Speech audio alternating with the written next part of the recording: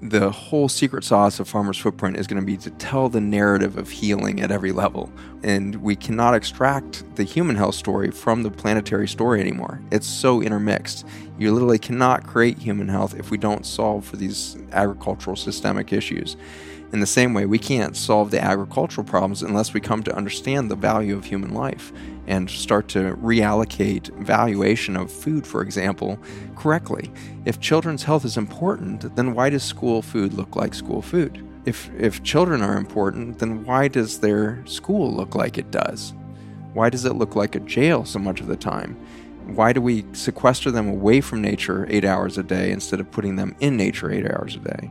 And so I really believe it's a failure to understand the value of life that's leading to the human behaviors that are driving the agricultural decisions we're making.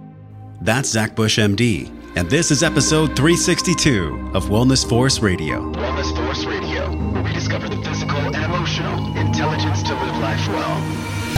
You can have the same brain states as someone who's done an hour of meditation every day for 40 years. There's a lot of losses that we go through, so the ability to be able to cope with those losses is very important to build skill in it, because loss will happen. You have to have spiritual courage to really grow spiritually, because if you really want to take guidance from your soul, you have to be ready to realize that many of the things that you're asking for guidance on, your ego has some kind of an addiction to or an investment in. This podcast is brought to you by Ion Biome, creators of Ion Gut Health, a gut-strengthening, brain-boosting mineral supplement sourced from 60-million-year-old soil that naturally supports microbiome balance. This is something that's not actually even a probiotic or a prebiotic. In all my research, I found that probiotics and prebiotics can sometimes be inadequate when it comes to really proper gut health. They simply don't do enough to affect the microbiome in the gut. Now, we learned from Zach Bush on the podcast and in our research for this product and this partnership. The active ingredient in the Ion Biome products is called TerraHydrate. It's a family of molecules made by bacteria, the same friendly bacteria that's found in our gut. Now, these molecules are derived from carbon frozen in 60-million-year-old uncompromised, untarnished soil, the purest of the pure, completely free of modern chemicals. Why is this important? TerraHydrate is the missing piece in today's modern health puzzle. This is a way you can connect your head and your heart back home to your gut. Save 15% off your 2-month supply of Ion Gut Health. Just head over to wellnessforce.com/biome. That's wellnessforce.com/biome. Enter code JOSH1KS. That's JOSH, the number 1 followed by a K and S, JOSH1KS at the checkout cart to save 15% off and start feeling good from the inside out again. What's up, world? What's up, podcast land? This is Josh Trent. I'm so happy you made it back. I am so excited. I am literally on the edge of my toes right now at the standing desk. This episode, mark my words, will go down as one of the most pivotal episodes ever on 5 years of Wellness Force. Today on the show, if you've been curious about how do we save the world, how do we save ourselves, how do we save the soil, how do we save humanity, Zach Bush, MD, is coming back for his return on the show to talk about these things and so much more. This episode runs deep for me. This is going to be a polarizing episode. Send this episode to as many people as you can who are having questions about the future of humanity, the future of our planet, keeping our gut healthy, understanding how we can have this resurgence of health and vitality as long as we start healing the soil. We're going to go deep today with the one and only Zach Bush, MD. If you haven't heard of Zach before, and if you haven't heard our episode, Humanity and Consciousness and COVID, we talk about this in episode 345. That's wellnessforce.com/345. So make sure you go listen to that episode before, after, as many times as you can, because Zach Bush is more than just a physician. He's more than just a specialist in internal medicine, endocrinology, and hospice care. He's actually way more than just an internationally recognized educator and thought leader on the microbiome as it relates to health, disease, and food systems. This man, I believe, is truly here from spirit. He's here to bring light and love and positivity through the world, and he does it through this lens of education where it reaches so many disciplines, including topics like the role of soil and water ecosystems, human genomics, immunity, gut-brain health. Zach's education has highlighted the need for a radical departure from chemical farming and pharmacy, and his ongoing efforts are now providing a path for consumers, farmers, and mega industries to work together to lock arms for a healthy future for people and the planet. This podcast, if you have had questions about what the hell do we do now with all the things that are happening, COVID, BLM, fires, natural disasters, it seems like not a day goes by where there isn't another stress response that we are forced to deal with. Well, Zach has a voice of wisdom for us today. We're going to go deep into the incredible resurgence of health and vitality for us through a company called Farmer's Footprint, reuniting us with the soil and human health and our microbiome, how Farmer's Footprint is creating greater independence for farmers across the world. We're also going to explore, get this, 6 seed companies basically own all the seeds in the world. Did you know this? 6 seed companies are basically at the top of the food chain for all seeds in the world. We're going to talk about this and the impact of a strong and a weak immune system to combat disease, prevent rapid aging, and how to keep your body charged and heal faster. And we'll talk about the connection between seeds and soil health to this as well. We'll explore how we can help Mother Nature and humanity heal, as well as the real agricultural revolution that's happening right now, and how you can become a soil health advocate, which, by the way, directly affects the way that you heal and the way that our world heals. We'll talk about the future of business in a supportive ecosystem and why seeds have all the magic. And lastly, we're going to embrace the journey. All of us here are brothers and sisters. This isn't us sitting around a fire. This is us walking together on the same earth. Farmer's Footprint, one of Zach's companies, is helping farmers during whatever point they are on their journey. And right now, we need to support the farmers. We need to support our own gut health. This isn't like something that we can go, oh, it'll happen one day. The day is today. If you've been inspired by this show, every time I talk to Zach, I get full body chills. I know you'll be inspired. Do us a favor, do Zach a favor, do the planet a favor. Share this podcast. Share this podcast with your mother, your brother, your sister, your friend, your neighbor, even somebody that maybe might not know the first thing about soil health and about gut health. This is the podcast that will break all the levees and let the water of truth wash us all clean. I promise you, when you share this podcast, you can affect somebody in such a positive way, and the ripple effect continues. Zach has inspired me so much. Wellness Force has officially partnered with Ion Biome, creators of Ion Gut Health. They have been so generous to us since the beginning. They believe in Wellness Force. Zach is a personal friend of mine. I have tried these products myself for 2 months. This is why I am so proud to offer you the discounts that we gave in the beginning of this show. Make sure you go to wellnessforce.com/biome and save 15% off with code JOSH1KS on your order. Share that code, share this podcast. You never know when you'll affect someone's life in a positive way just by your own generosity of sharing. This is how we change the world, by changing the world inside of ourselves. And I am so incredibly inspired and really honored. Like, I wish you could see my face right now. Well, you're going to see it when you go to our YouTube channel. It's youtube.com/wellnessforce. You can watch the in-person episode with Zach. Let's jump in right now with the one and the only Zach Bush, MD. Hello, it's Josh Trent. I'm here with Dr. Zach Bush. We're talking about saving the soil and saving ourselves. Dr. Bush, welcome back to the show. So glad to be back on with you, Josh. We've been here all day. It's been an incredible day. I've learned so much from you, and all of us are going to be learning so much more. We're talking about this convergence of soil and human health and the microbiome and what's actually going on with our world. 4 companies own 60% of the seeds. Share with us, what is Farmer's Footprint? Also, how is Farmer's Footprint actually taking that to a solution and giving more people soil independence and seed independence? Yeah, we've created, in the agricultural system, very much what we've created everywhere else in the world, which is a consolidation of wealth, a consolidation of control of companies, and ultimately the formation of just a few massive monopolies. And so you have Amazon, you've got Google, and those are kind of ever present as kind of the monopolies that dictate our daily experience. But behind the scenes, of very few companies, you're talking about 6 to 10 companies, like you mentioned, are really creating the whole paradigm of Western medicine and Western agriculture, and those are the same companies. And so the same chemical companies kind of step up and create this incredible codependence of declining human biology on small molecule chemicals that are are synthetic, non-naturally occurring compounds. And not surprisingly, as we develop that codependence on non-natural stuff, we become more sick. And that's why every drug commercial you've ever seen is followed at the end with a very fast, list of the 32 conditions this thing might cause, or including death. And so the reason why all those side effects and ultimately increase in mortality are so common for all the pharmaceutical drugs is because they're taking us further away from our natural state. They're disrupting millions and millions of different pathways within our body to try to band-aid up one particular condition.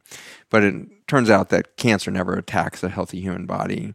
A virus never attacks a human body. Illness, disorder, and disease is the manifestation of a weakening immune system, health, and vitality, ultimately the biophotonics of the body. And if you can't put biophotonic energy in the form of food into your body and can't be transformed into electrical energy by the relationship between the bacteria and the mitochondria inside your cells, your batteries go low. And so as the charge comes out of your physiology, your repair rate declines. And as you repair slower, the rate of injury exceeds that, you age faster and you develop disorder and disease. If you can put tons of biophotonic energy into that system and the bacteria explode in biodiversity out of demand for all these micronutrients that are being consumed, and they turn that into electrical energy, your batteries go on and all of the energy state is flowing. Now you have this healing potential that shoots up, and even with the same injury rate, you're now healing, not declining. And so that's the whole game we play in our clinics, and it's the whole game we're now playing with farmers around the country. If you're inundated with weeds and pests, it's because your rate of repair within that plant system has dissolved. The biophotonic energy within your soils has been depleted. And if we regenerate that biophotonic energy within the soils, now we're talking about a relationship between sun and soil and a plant between them. If we charge that whole system with resilience and energy, we're going to get to this point of extraordinary, explosive delivery of health and vitality. And that's, of course, what happens when you go into regenerative organic. You can see this soil becomes so vibrant that the plants that grow in it are so resistant to any problems. And the weeds that have been terrorizing for 2 generations are gone within a single season because you create a biodiverse biophotonic energy within that soil system. And so when we talk about organic versus regen organic, what we're really talking about, what is the vitality of life between sun and soil, and how can you integrate carbon at all of those levels, carbon cycling in particular, to speed up the vitality of life within that system. If you do that, not only do you solve for human health crisis, you solve for planetary health crisis. The rapid climate collapse that we're currently in doesn't have anything to do with CO2 in the atmosphere. It has to do with the failure of the respiratory cycle of the planet. Our soils are dying, and therefore CO2 is accumulating. We've been thinking that it's a greenhouse gas phenomenon, when in fact those greenhouse gases clear every year. Every summer, our greenhouse gases disappear from the atmosphere. We pull CO2 and methane down to baseline levels, and then it explodes again in the wintertime. But as long as we've got vibrant soils in the northern hemisphere, we don't have a greenhouse phenomenon happening the same way that we do in the winter months. And so it's through the death of the topsoil that we're losing the ability to continue that cycle of biophotonic energy, carbon cycling between the soil, the sun, and the plant between. And so that's where we're at now, is realizing that, wow, not only did we allow 6 companies to dominate and all this sad, tragic stuff of poisoning of our water systems and soil systems, and we see children dying prematurely from cancers they should have never had, and it's horrible. Like, this is the darkest chapter of humanity in so many chapters. But you look at World War II, you look at World War I, you look at, so many crises that have happened on this planet before. This is our history. We are a cataclysmic event, and we keep doing these cataclysmic things over and over again. And these cataclysmic events tend to be in these narcissistic moments when we think that we're there to dominate an ecosystem, or we're there to dominate another people group, and we're there to create a new empire and extract more wealth for a few. Every time we do that, we collapse systems that are invisible to us. And so in our monopoly building of the chemical industry at large, we've created modern medicine and modern agriculture, but unknowingly we eroded the foundation for life below it. Farmer's Footprint, for people that don't know, it's this really amalgam of educators and scientists and farmers and people that just care about everything that you've mentioned, but also how to regenerate, not just to replace, but how do we actually let the earth breathe again? How do we let her breathe again? How do we let her grow? And how do we repair what's going on? Like, this is a national movement. It's a global movement. So if people don't know about Farmers Footprint, just share with them how that even came to be. Yeah, it was by accident. We didn't set out to make a nonprofit. We set out to tell a story of human health crisis, and so our laboratory had been working for years to understand the relationship between glyphosate or Roundup, the most common herbicide weed killer on the market, and the human health crisis. And so we had mapped that down to the Mississippi River, understanding that the Mississippi collecting 85-90% of this chemical was taking the chemical downstream, and the last 90 miles of that river between Baton Rouge and Orleans was now Cancer Alley. So I set out to tell that important story of, wow, we reversed the cancer map in the United States for the first time, where suddenly the South was the epicenter of cancer death, where it had never been in the whole history of our nation before that. And we did that in a 10-year period. Between 1996 and 2006, we reversed the cancer map.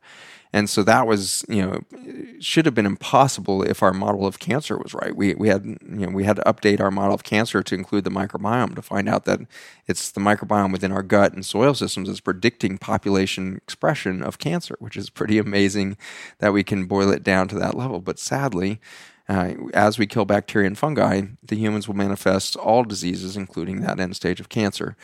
And so this pattern was what I set out to tell. But as soon as we got out on the ground, I thought I was going to tell people, oh, everybody just needs to eat organic and we're going to be good to go. And then we stopped at our very first farm on our journey. And the Soil Health Academy with these brilliant farmers were there showing the impact of poor soil management on farms.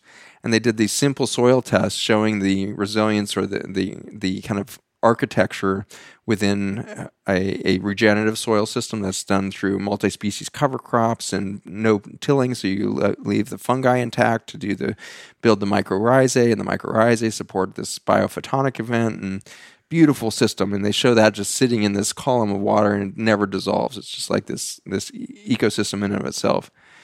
Dropping in the clod of dirt next to it is a chemical farm nearby that as soon as it enters the water, it just dissolves. There's no root system, there's no mycorrhizae, there's no mycelium, there's no bacterial network for supporting nutrient biodiversification or whatever it is, and it just dissolves into dust.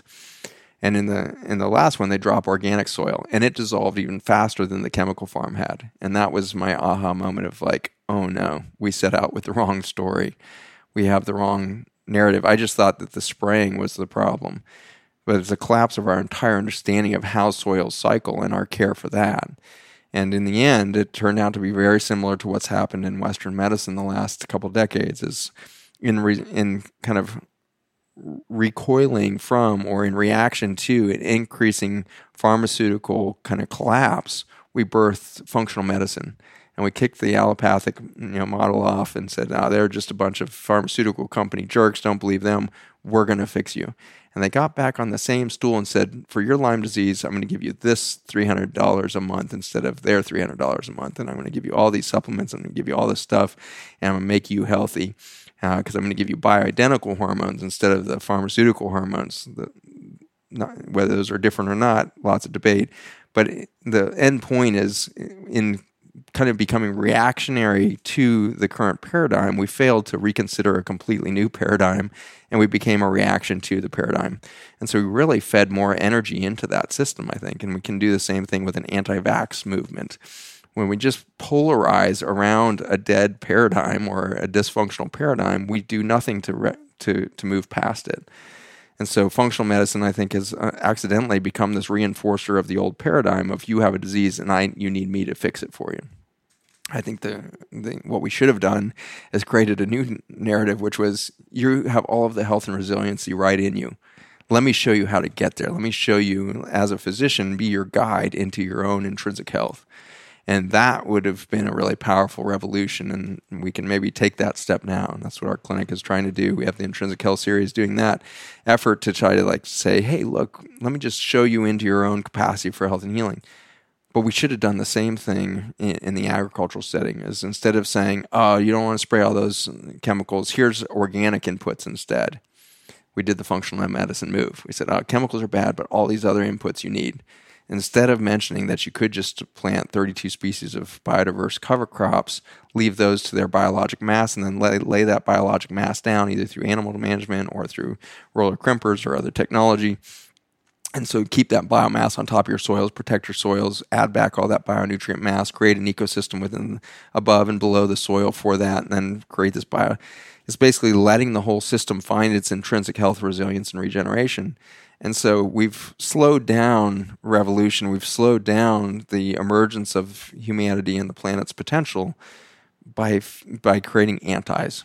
And so you can't be anti-pharmaceutical. You're just part of the old dialogue. You can't be anti-vax. You're part of an old belief system that the immune system is trying to sterilize the human body from all viruses and bacteria. It doesn't work that way. We know that, but we're having a hard time changing that narrative. And just screaming at the old narrative and saying you're wrong isn't helping us. And so same thing for farming, same thing for health, same thing for economics, same thing for politics. If we keep being anti to the problems that we see, we're not becoming different. And so let's not fall into the anti-trap. And so as we started to tell this story, we realized we can't just be anti-glyphosate and anti-Roundup. We need to imagine a new future. And that new future, of course, led us quickly into the realization where we need decentralization. And that, I think, is the story of everything. We shouldn't have 6 hospital systems that control 90% of health in the country. We shouldn't have, 3 or 4 conglomerate insurance companies that control health in this country. We shouldn't have 6 companies that control 95% of the seed in the United States. We should have a diversified and decentralized system for all of these things. We shouldn't have centralized banking. No, that's a terrible way to do economics globally. We need a decentralized economic system. So all of these systems, in the end, are showing us what nature does all the time, which is decentralized life. Life happens in a fractal way on planet Earth. Down at the soil level, within a single cubic centimeter, you're going to see the entire intelligence of what all of humanity could do. We could learn it from a single cubic centimeter of soil. And so that's, I think, what Farmer's Footprint became was we need a big re-envisioning. And what does a whole agricultural/medical system look like as we decentralize into the template of nature? And so what happens when you create that? So the nonprofit is now investing, all of the wonderful donors that are flowing into this we're intelligently investing in the interstitium, the connective tissue between the solutions.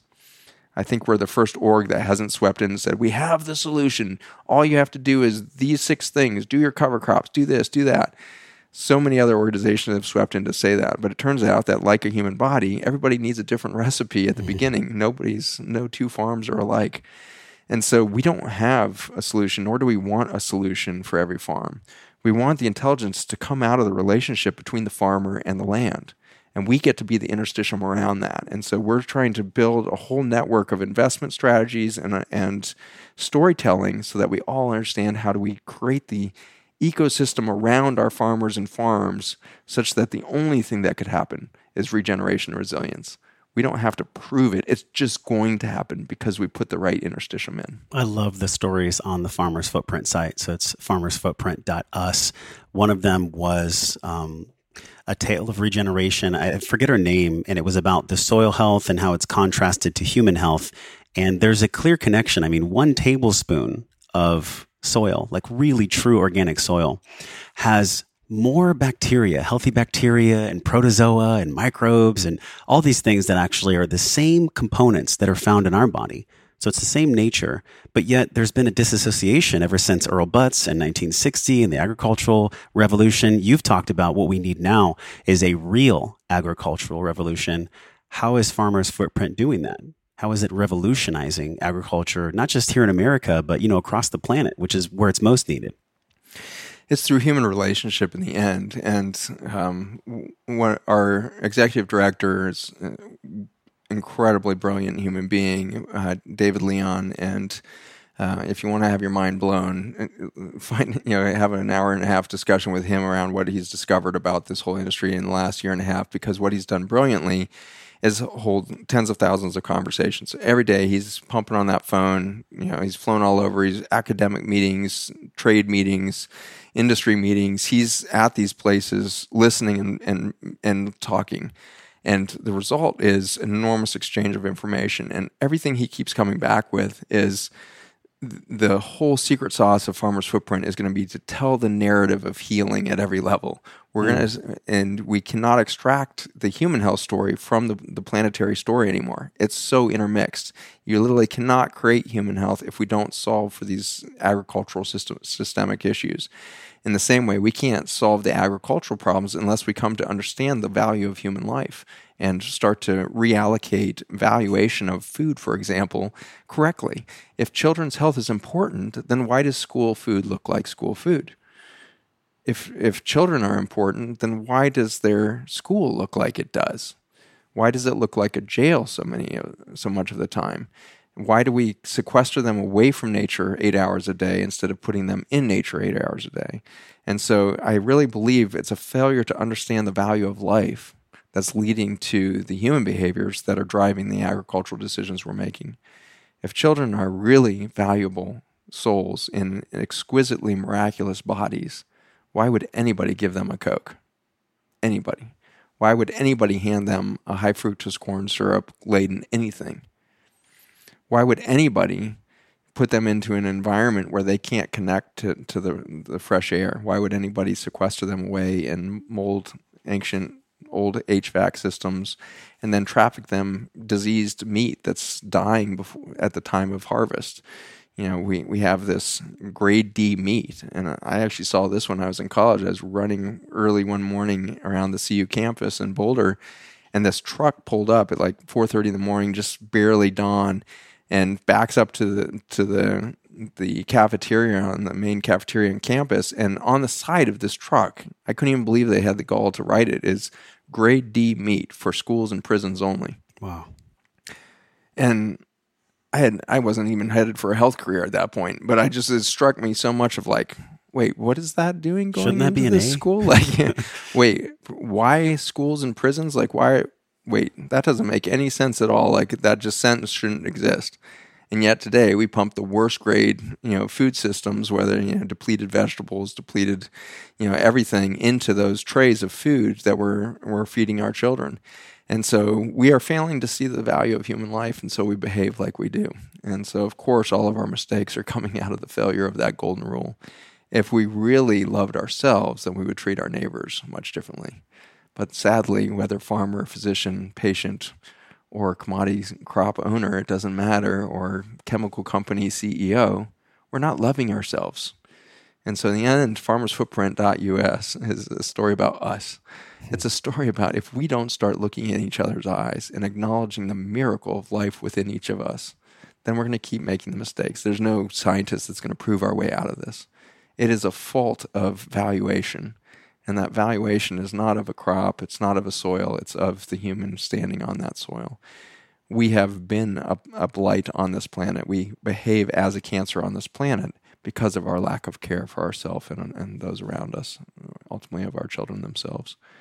And so Farmer's Footprint, while it began with a story in soil, is the most human experience I've had. And I feel like I don't see my own humanity until I see it through the context of all of those stories that come out every week on another farm family that's doing the right thing. These farm families are working their ass off from 4 a.m. till 10 p.m., collapse in their bed and get up and do it again 360 days a year. It's just like this relentless journey of effort to be a farmer. And these brave, problem solvers are out there doing it every day, putting it on the line, often with great joy, often with heartbreak, often with exhaustion, often with financial stress, often with all the things, because we aren't surrounding them quickly with enough interstitium, without all of the support system and the oxygen and the valuation. And so Farmer's Footprint has really staked our claim on saying, we're going to show you the faces of these farmers. And if you can't see the beauty here, then you probably aren't our people. We can't help you change the world. But if you can see the beauty in the faces of these children and families that we are showcasing every week, you're going to see something of our potential as humanity. And we will not only solve for soil issues or human health issues, we're going to solve for a consciousness issue if we will do the journey right into us. I love the way you're doing it because you're doing it by story. And children understand stories just like adults. that's just a universal thing where story is the most powerful thing. It's not necessarily presenting the science. You could present the science all day long about what's going on with the soil and ourselves, but really a reconnection to ourselves starts with how we treat soil.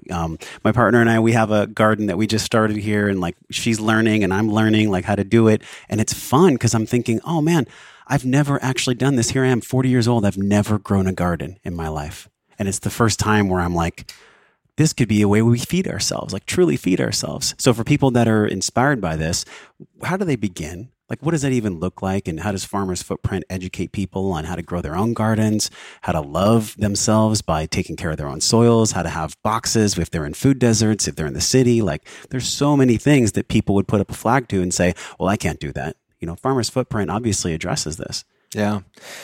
Well, we're trying to be the interstitium. We're not trying to reinvent any wheel, which means that we're functioning differently as a nonprofit as well. So instead of, rushing out to say, hey, we have this little program to do this and we have this little program to do that, we've been learning for 2 years what's offerings out there, and let's be the interstitium as an organization as well as a message. So as an organization, we're building relationship and learning how to identify what's working and start scaling that at the global level. One good example is Kiss the Ground. They've got a great backyard gardener, kind of education system. It's called the Soil Health Advocate Program. It's a great course, 4 weeks or so, and it gives you just like the nuts and bolts of lexicon, like what is soil? What do we mean by regenerative? What do we mean by, what's the difference between regenerative and organic? Just giving you that nuts and bolts understanding of how do I even talk to my neighbors about what I now suddenly know is an important issue, or my kids, or how do I talk to their school systems so that they can have a garden in their schoolyard or whatever it is, And so, I would lift up Kiss the Ground as a good, backyard gardener kind of thing. We now have found that there's a real paucity of education at the bigger level. So land management, ag management, agronomist education, the big kind of pharmaceutical, disease management paradigm. So we're now building the IT infrastructure for a university. And so the nonprofit is, partnering with for-profit companies to build the IT framework for a cooperative education model, which we think will go beyond ag and really should reinvent universities in that everybody becomes everybody's teachers. And so we'll have some guiding, faculty at the beginning of this, but we're really trying to build this as a root system, as a mycelial network, such that over the next 10 years, we expect the whole community to be educating each other. And somebody decides they're going to go regenerative organic in, Oahu, Hawaii, or the Philippines, or Midwest United States, 10 farmers in their region will say, hey, here's the seed mix that worked for me. Let me take you through this. If you need any help, let me pop over to your farm. That's actually how farming used to work and still is working in the 70% of the world that's still being fed by peasant farmers, is they're helping each other. When we went into chemical agriculture, we started to lose our identity as certainly physicians when we started kind of posing ourselves as the patriarch of wisdom, and we stopped listening to our patients.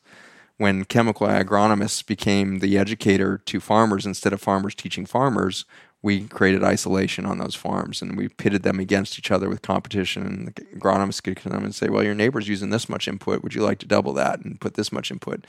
And so instead of farmers helping farmers, we created a system of codependence with banks, lending systems, and the USDA crop insurance and all of this, just due to a failure of relationship. And so in the end, again, the storytelling, the interstitium, we're going to come back to the communication network. So we're at each level as an organization, we're really envisioning a future where there is no dominant success. I hope that nobody knows Farmers Footprint in 20 years because it became irrelevant, because there's so much interstitium that we put into play in the for-profit realm that nobody needs to donate money anymore to create a false economy around this problem. In the short run, we need the philanthropic magic to seed all the right investments across the for-profit spectrum to create that interstitium. I feel the same way for my companies. When I start selling supplements out of ancient soil, I can tell right away that is a Band-Aid. That's not a solution. And so if I don't take all that science that we've learned from that supplement and channel that back into the intelligence of our nonprofit, I'm doing something worse for somebody, namely for the planet. And so in the same way, I'm hoping to put myself out of business on the supplement side over the next 20 years because we've built an agricultural system that supports such a diverse microbiome within the gut that nobody has to take the supplement from bacteria and fungi in soils because they've already got organic soil in their gut that's thriving. And so in my ideal scenario, I'm fully retired in 20 years and everything I ever did became irrelevant. I don't want a legacy because it would mean that I failed. If there needs to be some plaque about Zach's doing something important in 20 years, I'm afraid we're going extinct as a species by that time.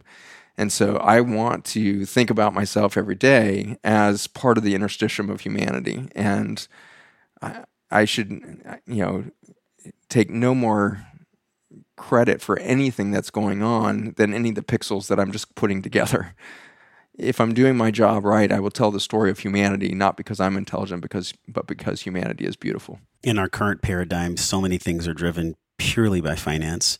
And I think that when you look at even what happens to movie stars, where they have 10, 20 years of being adulation and getting love showered on them at all times, when they leave Hollywood, they go through depression, they go through a downward spiral.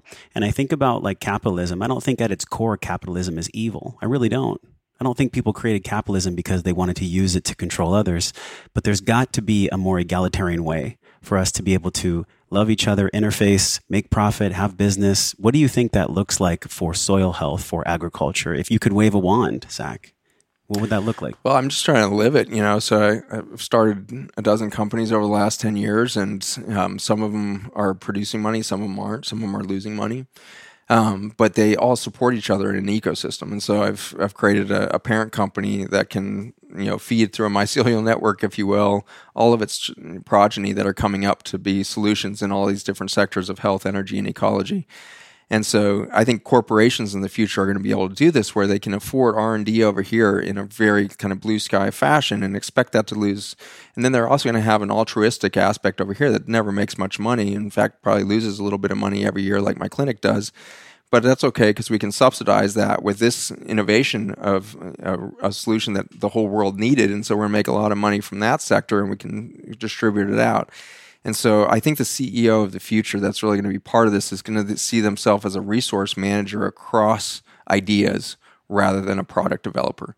If you put all of your jewels behind one product and you make that thing your entire goal, and you have to keep innovating that one product, or you keep marketing better and better that one product to make whatever grow, you're going to inevitably become a slave to that thing. Any competition that comes in and threatens that thing becomes your enemy, and you're going to become isolated and lonely in your marriage to the one thing. And so I would invite all companies to think about acting more like a GE, if you will, which is GE is really nothing but taking old capital and putting it in new and innovative spaces all over the place. And I think their paradigm hasn't even reached 1% for the planet yet, and so they don't have a planet-forward aspect.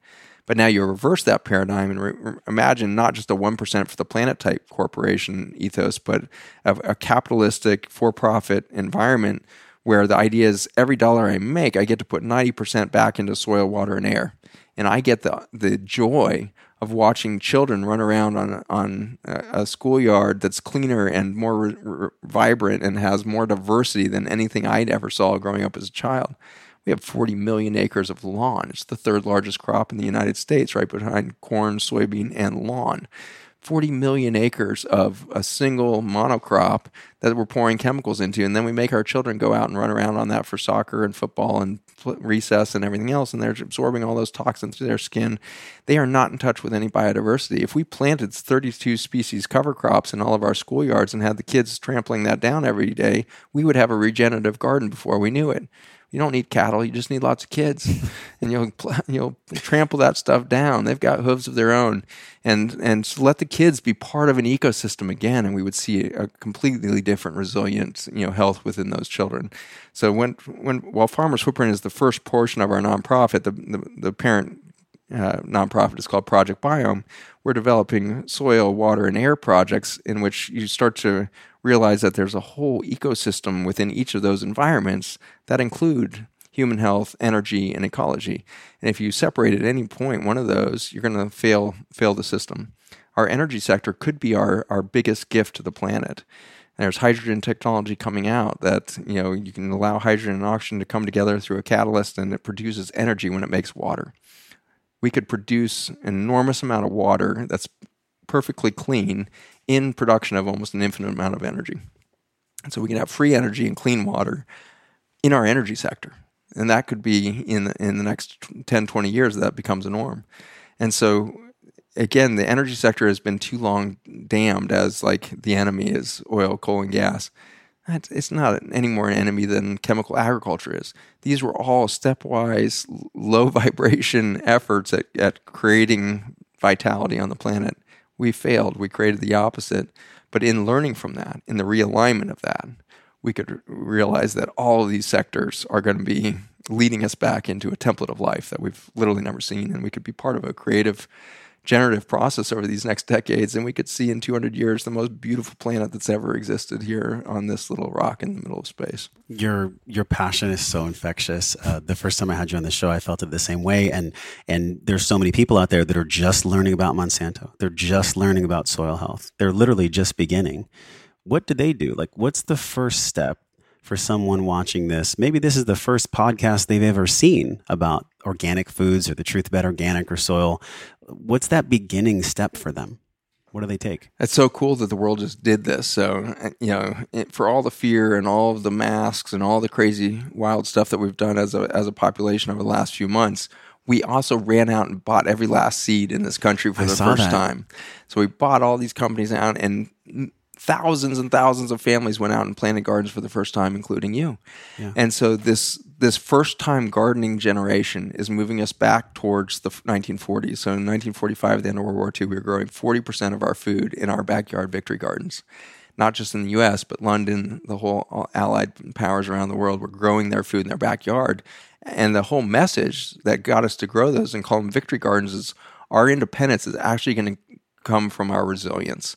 If we have food security, we're going to win the war because this is a war of attrition. If we can eat still in 5 years and the Germans can't, we will win this war. So it became a war of attrition through resources, and the secret was not through better technology and better railroads. It was through decentralization and backyard gardens. We could reclaim that in 2 years. I really think that, if we decide in the United States that we're going to grow 40% in our backyards, it would take the first year to just get the practice in. But by year 2, you can grow an insane amount of zucchini and cucumbers and tomatoes in your backyard, not to mention the mints and the radishes and the carrots and everything else. And so it doesn't take long to realize that seeds have all the magic. And it doesn't take long as a physician to find out that the baby has all the magic. The less we meddle in the garden, the more beauty will ultimately come out of it. And so don't be overly concerned about how your garden looks, and maybe ever, but certainly not in those first 5 years, because it should look like chaos. I don't want you to have like the manicured tomato plant growing there and a zucchini plant growing over there and then nice laid mulch. I want kind of craziness going on. I want weeds and I want all this stuff growing up in between. You have to weed and you have to keep it clear around there. But you've got biodiversity exploding on that soil. And next year is going to look different. Not because you did anything right, but because you didn't try to control the system. So have some freedom and just plant a bunch of stuff out back and have no expectation of what that's going to look like. And if it produces some food in the first couple of years, fantastic. But if it's just creating anything but lawn next year, you're winning the game for the planet. And so I would say start simple with low expectations on yourself. Don't ever call yourself a failure because nature knows how to do this. You don't and never will. Farmers are always the first to say, the more you try to fight Mother Nature, the more you're going to lose. The best farmers are always the ones that are making space for nature to do their work, do her work. And so do that in your backyard. Let her start to tell you, why does it look so manicured? Why does your backyard look like every other suburban neighborhood for thousands of miles? Well, let's do something radical. Let's start planting where there is lawn. Let's start creating, multi-species cover crops or low-lying succulents or whatever your environment is calling for to create that biodiversity in the soil. So start small. And if you don't even have any plot of land or a pot out back on the porch or whatever it is, start in your window. A single mint plant is very hard to kill. And so if you want to start with mint, just put that in the window, a little bit of sunlight. They can handle some shade.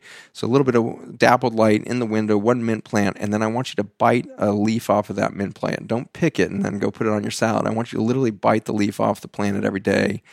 And experience everything there. You may have an aversion to it the first time you try this because it's not going to taste like the mint that you're used to having picked on your restaurant plate. It's got so much going on because you've never been connected with your tongue to a root system before. So before you bite it off the plant, let it sit on your tongue for a moment, and you're going to be connected to a biophotonic event between soil, sun, and that plant right there, and you're going to realize a vitality in your body in that moment.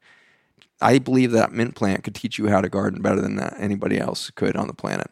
That mint plant is going to take you through an experience of, oh my gosh, it's just this connection of soil, sun, some water. And you're going to realize that it's just this cycle of soil, water, and air that's producing this extraordinary electrical event on your tongue. And then you're taking that biophotonic energy and turning it into a healing power within you. That's the whole story of organic gardening and one mint plant in the window. So that's how simple we can begin.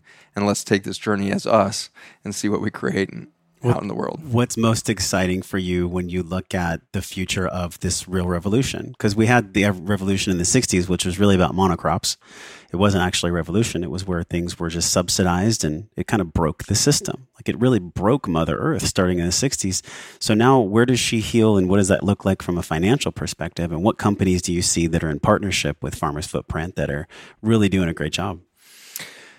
I think corporate has been hesitant to attract us at the beginning because I think they've been wary of who are we, what are we doing, all of that. But we're very much in the vein of bridge building. Like, we've never told a farmer they're doing the wrong thing, ever. I've never told a farmer that they need to stop spraying glyphosate today. Farming is complex, and they need an education around that. They need a transition phase. They need, and so you have to embrace the journey as much as you want the goal. And so Farmers Footprint is trying to be patient with that and identify where we want to go is a bridge builder. And so as a bridge builder, we're building to corporate, and the first people that are rushing into this space, not surprisingly, are kind of the impact investment people that are seeing, oh my gosh, we can feel this afoot. As anybody who saw the tech boom starting in the 1990s, it was a good place to invest. It's what everybody's feeling right now about soil and regenerative agriculture. But nobody knows where to invest yet. The definitions are poor and everything else. And so we're seeing people rush to us with a sense of like, okay, if these people are starting to build the interstitium, the connective tissue between this, we know that a $1.7 trillion U.S. agricultural system is going to pivot in the next 20 years out of just, if nothing else, just sheer demand from the consumer. We need to be a part of that. And if we could get on the early side of that, we're going to make a lot of money. So these are, very forward-thinking peoples, a lot of, family funds, family foundations, philanthropic kind of minded, but also want to be part of the new future. And I think, excitingly, the pandemic has put a really fine point on this and has accelerated our mission radically. And so we see tons of philanthropic dollars being reorganized towards realizing that all of the hard-hit neighborhoods that really suffered under the presence of this COVID virus, we can show very clearly that there was poor nutrient density within that food system and poor access to real air and water systems. So soil, air, and water. And so we can use the pandemic to show the world immediately where are our hot spots of dysfunction. And if we start rebuilding there and start to build a decentralized system that can serve all of that simultaneously, instead of just trying to fix it here and then scale that one model, let's let it grow up through teachers teaching teachers, farmers teaching farmers, school systems teaching school systems, communities teaching communities, and let that matrix start really rebuilding itself into that future that can come. For all the parents watching, what lights you up about these children that you've raised? And what are they going to do when it comes to their responsibility? How have you inspired them, and how can we inspire all the parents to leave their kids with the knowledge that they can make the world better than we left it? They can actually do way better than we can. Yeah, I would actually say that's the most exciting thing is both my children are pretty profoundly unimpressed by what I'm doing. They're just like, really? That's it? That's what you got? Oh, come on. Because it's just like they're looking at the world being like, the problems are so much deeper than you can see, Dad, because they can see that the problems are about inhuman respect. My daughter recently taught me a lot about this. She's living in New York and has watched this whole thing go down with the civil unrest there around George Floyd's death and all of this. She's taught me so much about what her generation is seeing. And her generation doesn't see 1,000 problems. It really sees one problem, is we're not respecting human beings. And we're going to start to be the generation that just respects everybody for where they are, who they are, what they think they are. We don't care. We're going to accept them there. And then we don't even worry about the rest, because if we start there, we're going to get somewhere much different than where all you got to, because you started at a lack of respect and a lack of seeing each other and a lack of that. And so that's my excitement about our children's generation, is the sense that they've started with a completely different paradigm, a completely different chessboard, and they don't see a linear career course ahead of them. They see a three-dimensional space where they can impact the world at will. They can do anything, anywhere, all the time. And I think we see that just seeping up through that generation. but they are prone to depression, because if we try to fit them into our old paradigm and tell them that they're failing, they will rapidly become depressed, unmotivated, and really become non-productive and not be able to create the transformation we need. And so we need to rapidly see this new generation coming up and say, do it different. I don't even understand what the journey you're on right there. It doesn't look like success by when I was 22, but as long as you're loving everybody around you and looking for a meaningful and respectful, space to be in the universe, I'm going to keep supporting you and encouraging you down that path. And so we need to really have a free hand and eliminate all of our tendency towards trying to imprint the past on this future of this generation.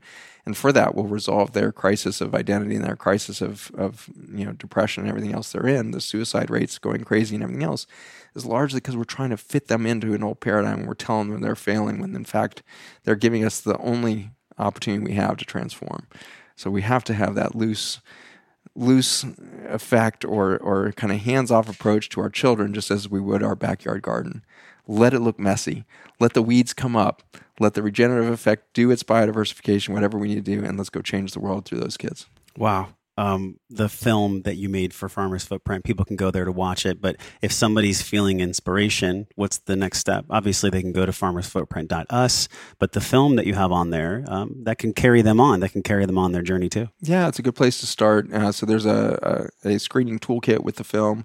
We kind of created some starter questions and some didactic information there for you to grab. But if you take the screening toolkit, call together 6 or 10 people, whatever your municipality is allowing right now in the pandemic, to get together and watch that film together and just start talking about, here's the school system, nontoxicneighborhoods.org. We've been helping that project out a lot with Kim Conti. She's a superstar. She's created a simple toolkit for school systems or municipalities to ban Roundup and use organic inputs instead. So moving in the right direction through these projects, and it has to start in this decentralized fashion. So nontoxicneighborhoods.org, farmersfootprint.us, and see where we get to. You are so connected to the earth and also to spirit. There's something that I've always felt from you ever since I first came across your work. And it's just a joy to be around. So thank you for coming on the show. Thank you for being part of this series. Josh, it's always a pleasure. Thanks for having me. Hey, thanks for listening to the show, my friend. Everything you learned on this podcast starts with your morning practices. So from over 300 world-class guests, we pulled together 6 simple yet powerful morning practices down into a 21-minute system, guaranteed to increase your vibration and the way that you feel every day. Get this free, powerful guide over at wellnessforce.com/M21. And if you love this show, share it with somebody. Share it with somebody that you love or that you care about. You can support the show easily by leaving us a 5-star review on iTunes. Just go to wellnessforce.com/review. Or if you're on your phone, just tap it, hit the link in purple that says review this podcast. And the journey does not stop here. We're continuing this discovering process in our private Facebook group over at wellnessforce.com/group. You can be a part of it. You already are. All you have to do is join us at wellnessforce.com/group, and I will welcome you at the door. Now go out into your life and live your life well. And until I see you again real soon, I'm wishing you love and wellness.